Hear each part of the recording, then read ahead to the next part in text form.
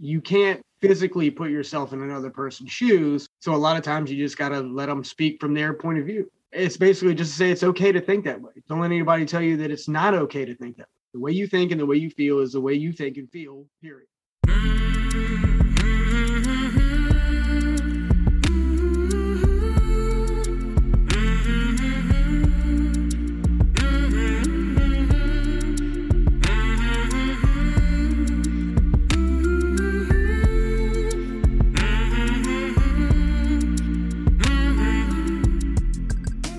Hey there, my name is Sean, and this is Suicide Noted.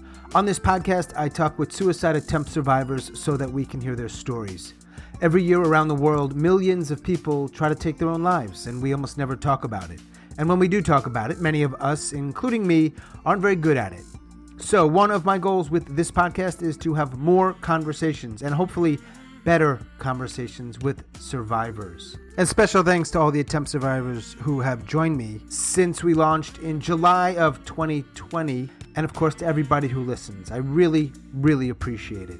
If you are a suicide attempt survivor and you'd like to talk, please reach out. hello@suicidenoted.com or on Facebook or Twitter @suicidenoted. And please keep in mind we are talking about suicide, so this may not be a good fit for everybody. Please take that into account before you listen. I do hope you listen because there is so much to learn. If you'd like to help us out, well, keep doing what you're doing. Listen to this podcast every Monday or whenever you do. Let people know about it. Share it on social media. I'll include a link if you'd like to make a financial contribution. And of course, I know I say this a lot, rating and reviewing this podcast on Apple, it helps people find it. And I think there are people that need to find it.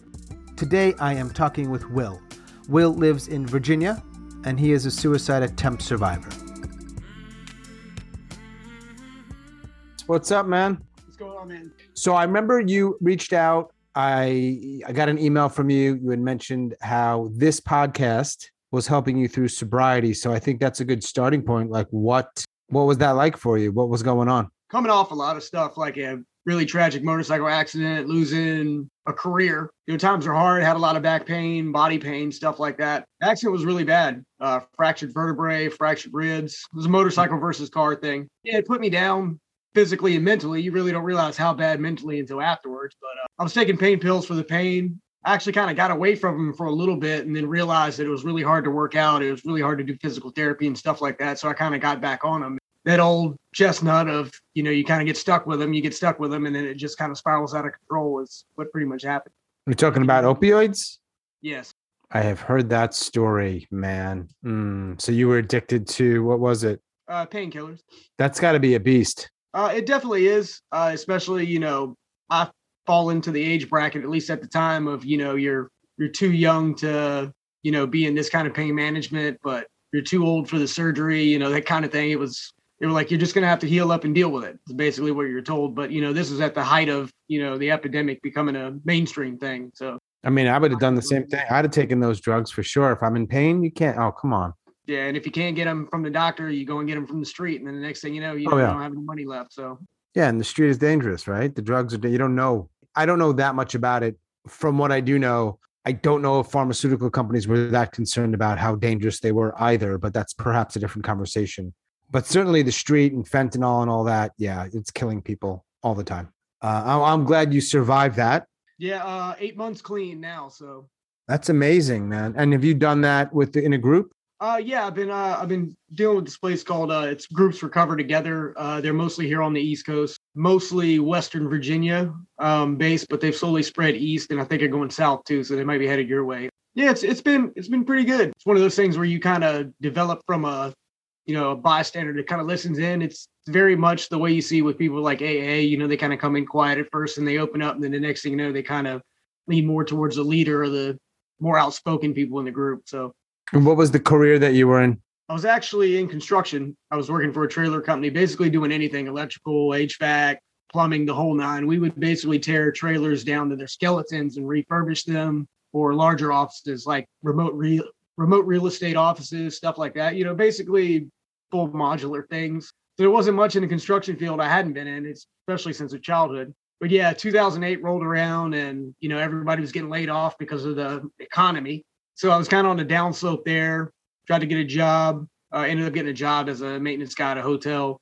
Was really close. Got into motorcycles, and that's around the time the accident happened. And then everything kind of went downhill. I couldn't work because all my work was basically physically fit stuff, fixing you name it. I just couldn't do it, with a broken back. So. Now, how long were you in the sort of throes of dealing with the pain and the pills? How long did that go on for? The pain and the pills went on for, if you're counting from as early as I can remember, about 10 years. Damn. Yeah, right up until early May of this past year. The 2010s, essentially. Yeah, basically around 2009, 2010, up until about now. Most people do not find this podcast by accident. Basically, sobriety was kind of an eye-opening, situation, because I'm the type that I kind of can't leave well enough alone. It's one of those, if it ain't broke, I'm going to fix it anyways kind of scenarios. But if I do find something broke, it's a matter of going through it. So I explained to my therapist now, it's kind of like if you're shopping a house, you go to therapy, you talk to groups and stuff like that, and you realize that's kind of like the walkthrough of the house. All right, I've seen the kitchen, I've seen the bathroom, I know what the property looks like, Now it's inspection time. I want to go into the attic, the basement, and figure out, if there's anything wrong with the house. Why does it look like it's leaning? All this other stuff. So it kind of led me down the road of rumination, of understanding what rumination was and what ideation was and how long I'd actually been doing it. And, sitting down through writing in my journal, talking to people. It started to suss back to my teenage years. And of course, right around the time of sobriety is when stuff was getting really wrong. Old thoughts and stuff like that I used to have that I kind of suppress and just write off as, everybody thinks this way, because anytime you talk to friends, they'll say, oh, everybody's kind of had thoughts like that. I was trying to find this transition between, was it just a thought or was it something I was actually planning out? Was it something, that I was serious about? Or if it was just a contemplation, and I realized it went well beyond contemplation. Right. Not just sort of an existential question about our purpose or being alive. So it goes back to your teenage years where you ideated, you thought about suicide. Yeah. And what'd you think about how detailed did that get? It always leaned more towards the world would be better off. Not so much, I can't take it anymore. Or, if anything was really bothering me, there really weren't too many problems I couldn't handle that would come along. But that easy way out was always an option. Mm-hmm. And I realized that over the years, I kind of leaned on it. Hey, if all else fails, you can always do this. And does that still happen? Oh, yeah. So we're talking more than 2 decades. Oh, yeah. Did you ever try? I can't really say that I've tried. I've been close enough to the point where I've had a firearm in my hand. It's more of one of those, man, I could take care of all of it right now. Mm-hmm. Scenarios. So, do you remember what stopped you from pulling the trigger? This incessant need to, I can't really put a label on it, but I explain to people it's almost like I describe it as a selfish selflessness, if that makes sense. What do you mean? I've got like this weird, I've actually kind of identified it as almost an addiction to other people, like, hey, to me, I'm addicted to doing nice things for other people. It's almost like that instant gratification of, hey, I put some good out in the world. A good example was just yesterday. I was on the interstate, was on the way to a job. I actually work for myself now. So construction-based stuff, maintenance things. Big 4x4 log laying in the middle of the street. 2 people have already hit it. They got flat tires.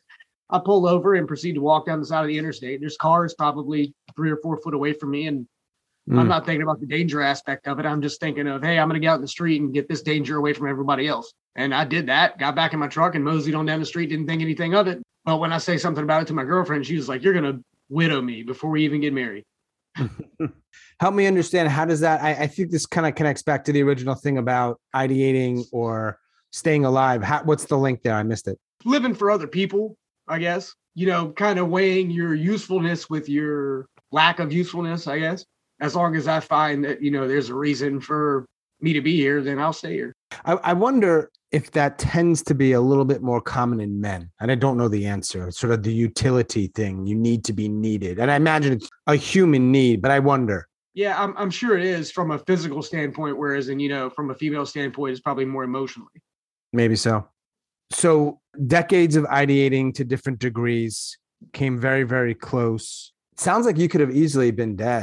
When I'm thinking it more from the drug addiction than even the ideating and what that could have led to, but I guess they all overlap. Upon this, this kind of journey through sobriety is that I realized I used to describe the opiate thing as, I'm like, it isn't an addiction, it's more of a dependency.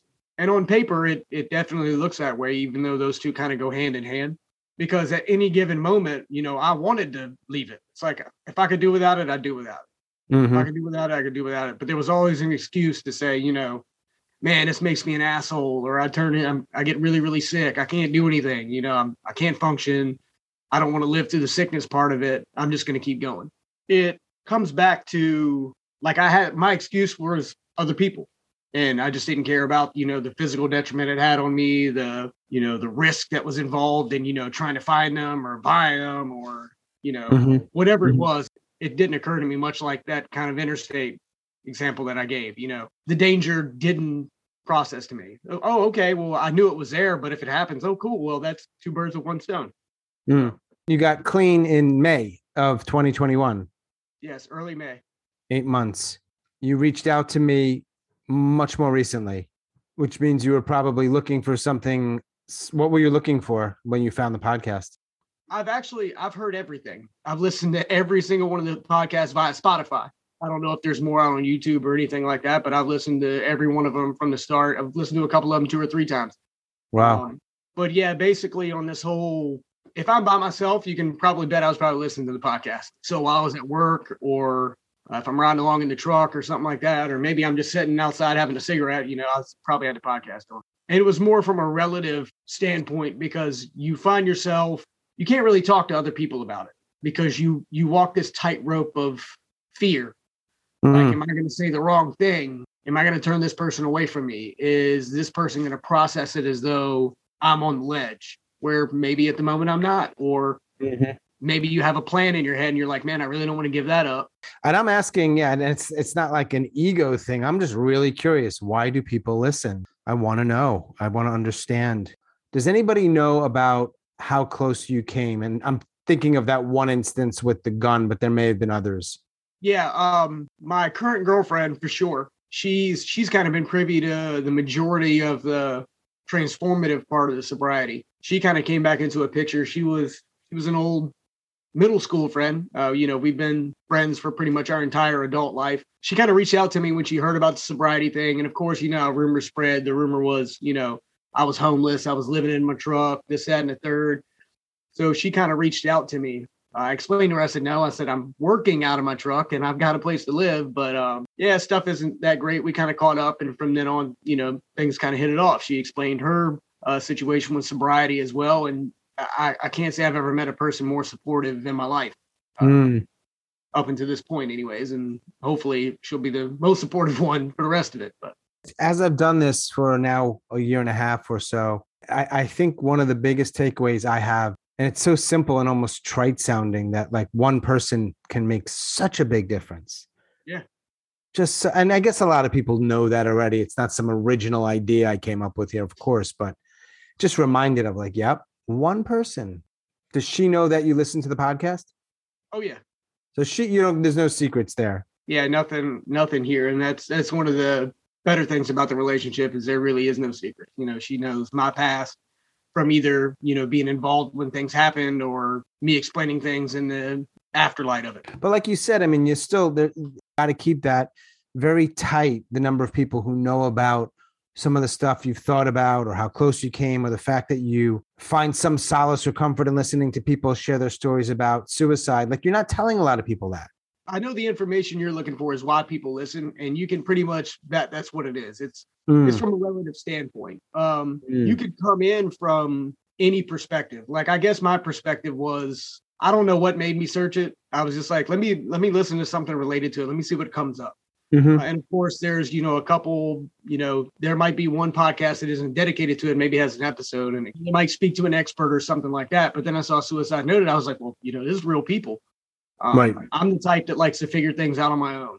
If I can avoid getting somebody else involved, I'd rather wrap my brain around it first and get to the point of I absolutely can't figure it out. And then, and just listening to it, I came into it with, I don't want to say an open mind, but I wouldn't say a closed mind either. It was just, I wanted to hear other stories, and I haven't left it, but what I got from it was there's a lot of relative stuff in there.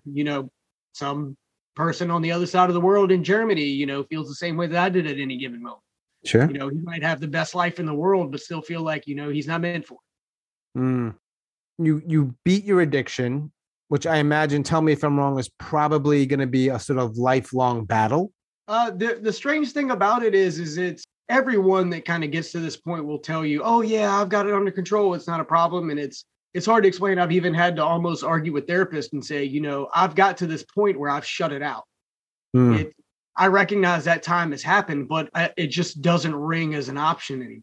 Like if I wake up in the morning in pain, I'm like, oh, well, I hurt today, whatever. And then I just keep moving. There's literally no link there anymore. And I think because I guess my sobriety has been this emotional dig into my head. It's just that I've gone so deep that I've left that behind. Mm-hmm. It's literally the only way that I can explain it. So a lot of times recently I came across a new therapist because I basically run out of how many sessions I could have with the last one or something to that effect. And actually had to argue with her. I said, look, we've had 3 sessions talking about my sobriety. I'm past that point. And I gave her that house example of, look, somebody else already showed me the kitchen. I'm trying to, it's inspection time. Like I want to get into there and see, what made me feel opiates were the way to go. That was the Band-Aid I needed to keep me out of this mental space of, thinking I'm not good enough for the world or I'm ready to leave it or anything negative. Why I would think that was an option when I know it couldn't be long-term and I know it was detrimental to my health. Like that's what I want to get to. So the example, I guess, is that I try to explain I'm a little more advanced. It's like if you take your car to the mechanic and you're a mechanic yourself, you're like, hey, look, I just don't have the time to fix it. This is what's wrong. Can you lead me down that path? And then they turn around and reverberate to you the stuff you already know. You're like, yeah, I know. Remember, you and I talked and I told you all of this. You're just repeating it back to me. Yeah. I need you to go on to the next step and get to that point. I like these analogies of the house and the mechanic, man. Those are easy to visualize. It's easier to put in layman's terms. And I guess that's a relative thing when it comes to your show. You can sit there and listen to an expert all day long and try to apply what they're talking about to your own problem. But until you hear somebody else reverberate that same issue, there is no relation. Being able to relate to the people that you talk to. I can't thank you enough, man. It's an awesome show for sure. Thank you. Yeah, trying. Appreciate that. So are you still in pain regularly? Oh yeah. I work out occasionally. It's kind of slacked off now that the holidays are here. An old friend of mine is actually a personal trainer, and myself and the girlfriend, we all went to school together. I actually grew up with him through most of my childhood. We've known each other since we were 4 or 5 years old. So I normally go over there, work out. It's basically like my own physical therapy. I keep stretched, kind of keep better in shape. And you kind of get used to the minor aches and pains, but you learn to live with it. So it's still there, and you'd be surprised the correlation between physical and mental pain. The physical pain can put you in the mental dumps, for the entire day, and you may not even had anything planned. The nicest thing in the world, you could be going to an amusement park with your family members, and all of a sudden it's a miserable day because you're in pain. Well, now that you're not taking painkillers, what helps the pain, or is it just nothing helps the pain, but you just deal with it in a different way? That's pretty much it. I've learned to have to lean on the mental aspect of it. And I think that's why sobriety was a good jump off to kind of dig in those coffers to say, what I'm doing right now is working. It's helping the physical pain. I'm in the best shape of my life, even though I chain smoke. So it's kind of the most ironic thing in the world, but you're like, wow, I could have done this before. What made me not go this route before? What made me take the easy way out, so to speak? And that easy way out through opiates to me is almost a mirror easy way out of excuse to not be in the world anymore. Like if I can figure that out, then I know what puts me in that mindset, and I'll never have to be in that mindset again. Well, you've heard the podcast as much as anybody, it sounds like. So I ask certain questions. One of the questions I always ask is around myths, right? The bullshit stuff that you're like, nope, whether that's related to suicide or ideation or addiction. Do you have any that you want, any myths you want to dispel? Well, the first one when it comes to addiction is that somebody can't already have it mentally licked in their head. People say all the time, you don't want to quit until you want to quit. They have to want to quit. They've got to want to do it. They've got to need to do it or something like that. And even then they act as though it's like this huge battle. Well, the folks that are still battling with it are those that don't want to quit. They're still in the I don't want to, but they have because they needed to. Basically, maybe it was affecting their family life or their job or something to that effect. And they just recognized even in the little moments of clarity that they needed to stop. but it's almost like it's forced. Whereas in my situation, I feel it from a true want. Like, I don't want that anymore. I want this again. I used to be this person. Why can't I be that person again? That makes no sense to me. There is a breaking point when it comes to sobriety where a person can stay completely clean. And just from others looking in, if somebody looks at you and you can tell, they're giving you the truth, that's where the myth would lie, is to think that, you have to live in recovery the rest of your life. Yes, you are technically in recovery, but that doesn't mean you could go back in any moment. Mm-hmm. Right after becoming sober, I worked for guys that had drugs in their face all morning, and I could stand right there in the room with them, and it never crossed my mind, to even go that route. I'm like, all right, that works for you, cool. I wonder if some of that's influenced by the 12-step model, the idea that like you are never not an addict, right? Yeah, that's something too. If we're talking about myths and bullshit, I've kind of studied the 12-step model, and a lot of it seems repetitive to me. It seems like it just kind of keeps you in this loop of being an honest person, not abusing the substance that you're on. I see where it's useful to other people, but I look at it and I'm like, this is just a list of things to do every day, like make your bed, take a shower. It's just something for you to stick to. And if you can't stick to that list, then you're not going to be able to stick to your sobriety. So I see it almost as too simple, if that makes sense. Yeah. And I know it works for people, and that's what they need. They just need a guideline or a guidebook to live by. And that's awesome. That's great. It works for them. It wouldn't work for me because I would just see it as an annoyance. Mm-hmm. Do you think that there will ever come a point in your life where you essentially stop ideating? That I don't know. If I had to make an honest assessment, I would say no. Mm-hmm. I would probably never stop. At best, it might drop into the existential realm, kind of like you were talking, like, oh, well, what does happen if I die? And then, you go fill out a will and testament and you make sure you're insured and stuff like that. But from the standpoint of people who actually ideate suicide or plan it or have something already in the works, I don't think it ever goes away. Mm-hmm. And thinking of that, it almost makes me seem kind of hypocritical when it comes to the recovery aspect of it. Like, that addiction never goes away. This isn't really processed as an addiction or something fun. It's a solution, to a temporary problem, which is what a lot of people say. But the problem isn't always temporary. Right. Or depending on how you define temporary, it could be like a lifetime, which is temporary, but it's really fucking long. Oh, yeah. Right. Oh, yeah. If there are people listening that are ideating or contemplating or whatever they're dealing with, do you think there's anything you can say that actually might help them? Or is it just empty words to actually say, whoever you are out there, fill in the blank with advice? Or you think it's all a bunch of bullshit? I wouldn't really say it's a bunch of bullshit. When somebody says, hey, I've been there, and they've heard stories of that person actually being there, saying I've been there and then just walking away is bullshit. Mm-hmm. Actually telling your story or saying, hey, this is where my mind is went. Even if you don't feel like it's that important or if it even fits the grand scheme of things, tell the story. Tell somebody you love tell somebody you love, tell somebody you care about. Don't be incredibly afraid of the reaction or, how they would maybe take it. Most people, especially those who ideate, are pretty good at sniffing out bullshit. I think so. When it comes to that, don't be afraid to talk about it. That's the biggest thing. And that was my biggest hurdle, is just I kept it all inward, kept it to myself, didn't bother talking to anybody about it.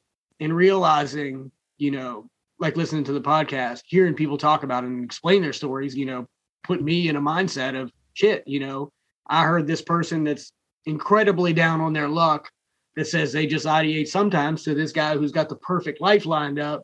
It says he's still got a plan and he might do it tomorrow.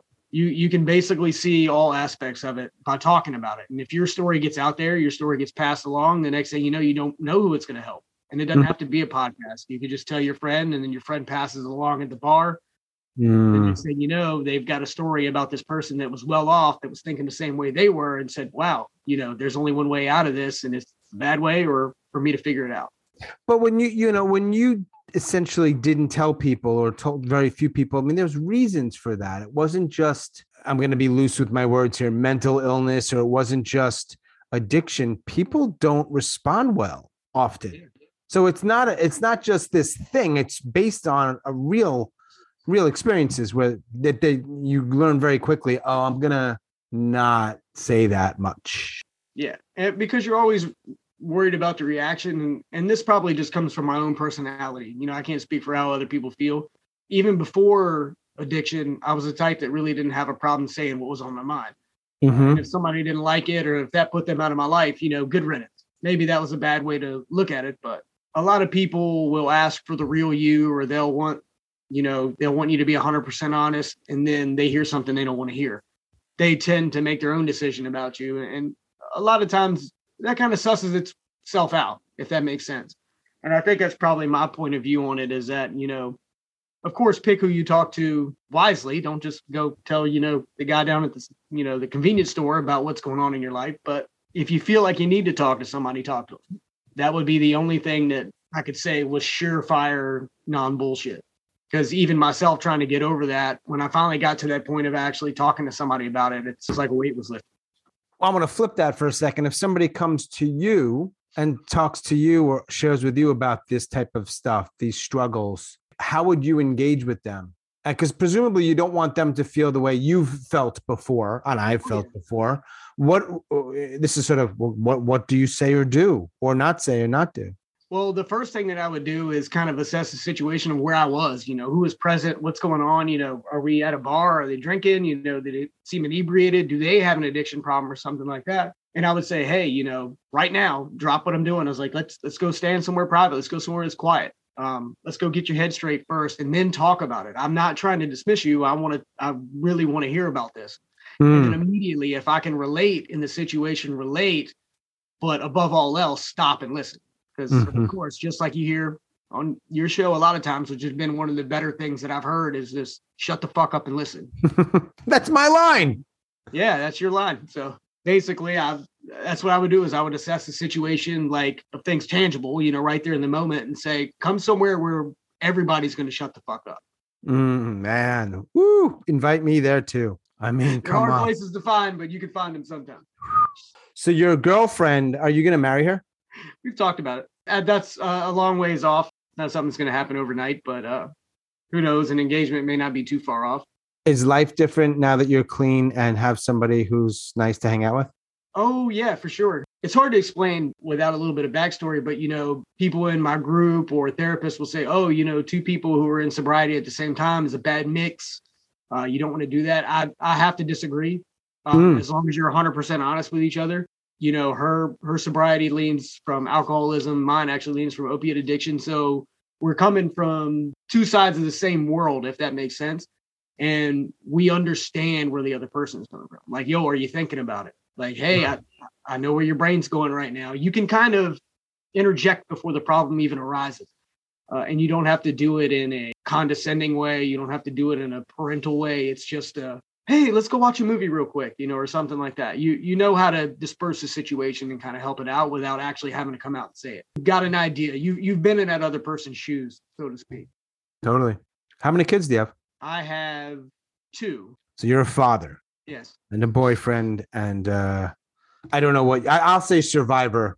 That includes the ideation and the drugs. That's the word I use. Yeah. We're not that far from each other. A few hours. I'm in North Carolina. No one gives a shit. Is there another reason, an underlying reason that you wanted to join me here? That's not a loaded question. I'm just always wondering, like, you wanted to get it out. What were the real reasons, the main reasons why you wanted to talk about it? And of course, you know, some people will hear it, right, when it goes out into the world. Yeah. I don't know if you recall the first email or not, but I noticed that you had actually told your story. And I noticed that, you know, you were getting short on stories. You had actually mentioned it. You said, hey, you know, some people speak up, and that same character in me that makes me want to help other people says, who the hell am I? If I can hear all these other people's stories, why can't, you know, I at least share on mine a little bit, or come in at least give the show some praise and let them know, you know, how much it's helped. It's the least I could do, you know. Cool. If I'm not giving money on Patreon or something like that, I can at least show my face on here. I appreciate that. Yeah. That's what brought me in, was basically helping you. You know, Thank you. You've helped me and many other people. And if we can get another show on and get some more info out that'll actually be relative to somebody else in the world, then I'm all about it. And you will also help other people too. So it's a nice thing. Oh, yeah. You help me. I help you. We help them. One big sad help fest. One big shut the fuck up fest. Yeah. That's what it is. A bunch of people talking that know how to shut the fuck up and just haven't. Try, yeah. Is there? I'm sure there's always more to one story. That I know for sure. But are there other things to the Will story you want to share with me and thereby whoever hears this? I don't want to be that person that says, no matter what, no matter how bad it gets, don't go down. It's, we're back on the line of bullshit again. Mm-hmm. The way you feel is the way you feel. Don't let anybody in your life tell you, you're a coward for thinking that way. Don't let anybody tell you that, the solution you see in your head to this temporary problem, it's just like you said, that temporary problem might be for the rest of my life. Mm-hmm. You can't physically put yourself in another person's shoes. So a lot of times you just got to let them speak from their point of view. It's one of those things where it's so self-driven that it's basically just to say it's okay to think that way. Don't let anybody tell you that it's not okay to think that way. The way you think and the way you feel is the way you think and feel, period. Mm-hmm. Now, if it goes against, somebody else's truth, okay, great, cool. That's their truth and this is yours. Keep living life to the best of your ability. If you choose to end it or you think that's the best way out, there's really nothing else to say. I mean, you can't. It's one of those things that you don't really want to talk somebody out of because you hear it all the time from that standpoint. Oh, no, don't do that. Don't do this. Don't do that. You got so much to live for. Like, you think none of this stuff has ever crossed my mind. I just forget all about it. And nobody else has ever told me that, right? Exactly. And it comes down to condescension. And it's like, I'm not an idiot. Yep. The person you're talking to isn't dumb and they aren't necessarily mentally unstable or, like you were saying, have, mental issues or something like that. I'm sure it stems from mental issues, but not something that's clinically diagnosable. It's just things they have going on in their life. There's a small percentage of people that are dealing with sort of something really extreme, bipolar episode or paranoid schizophrenia, where it's a difficult dynamic to engage, but most people aren't that. And that's not to slight anybody who is going through that at all, but most people are just, they can, like you're saying, like they know when you're offering some bullshit or patronizing or some platitudes and you're not willing to hang out and talk or listen. And you're just going to, come on, get out of here. Get out of here with that. And I think that's what comes back to when I say don't be afraid to talk, because those people will show themselves immediately. They'll do it immediately. So it's one of those things where if you do kind of speak out on it and you start to share your story and you get that, that person isn't really going to give a shit about what you have to say. And it comes back to your shut the fuck up principle. It's such a good principle. It's my proudest moment. Stick with it, man. You got to get shirts made. You got to get some swag. Well, man, it was good talking with you. Yeah. And if you ever want to follow up or you want to talk about something else, or, it doesn't even matter. My line's always open. Reach out to me. My scheduling is difficult just because I'm in the construction world and work for myself. So I might be at a job or something like that. But as soon as I'll cut out time like I did this time. Awesome, man. I'll follow up with you soon, but appreciate it again. Hope your day goes well. And thanks again, man. I appreciate you, man. You're doing the Lord's work. If somebody believes that form of fashion, it's really helped me a lot, man. And I continue to listen. So, even if I get past my stage where it even comes out of ideation, I'll continue to listen just so I can hear the story.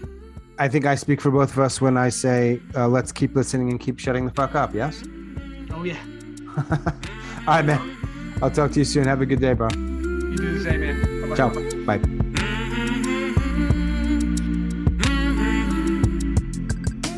As always, thanks so much for listening and all of your support, and special thanks to Will in Virginia. Thanks, Will.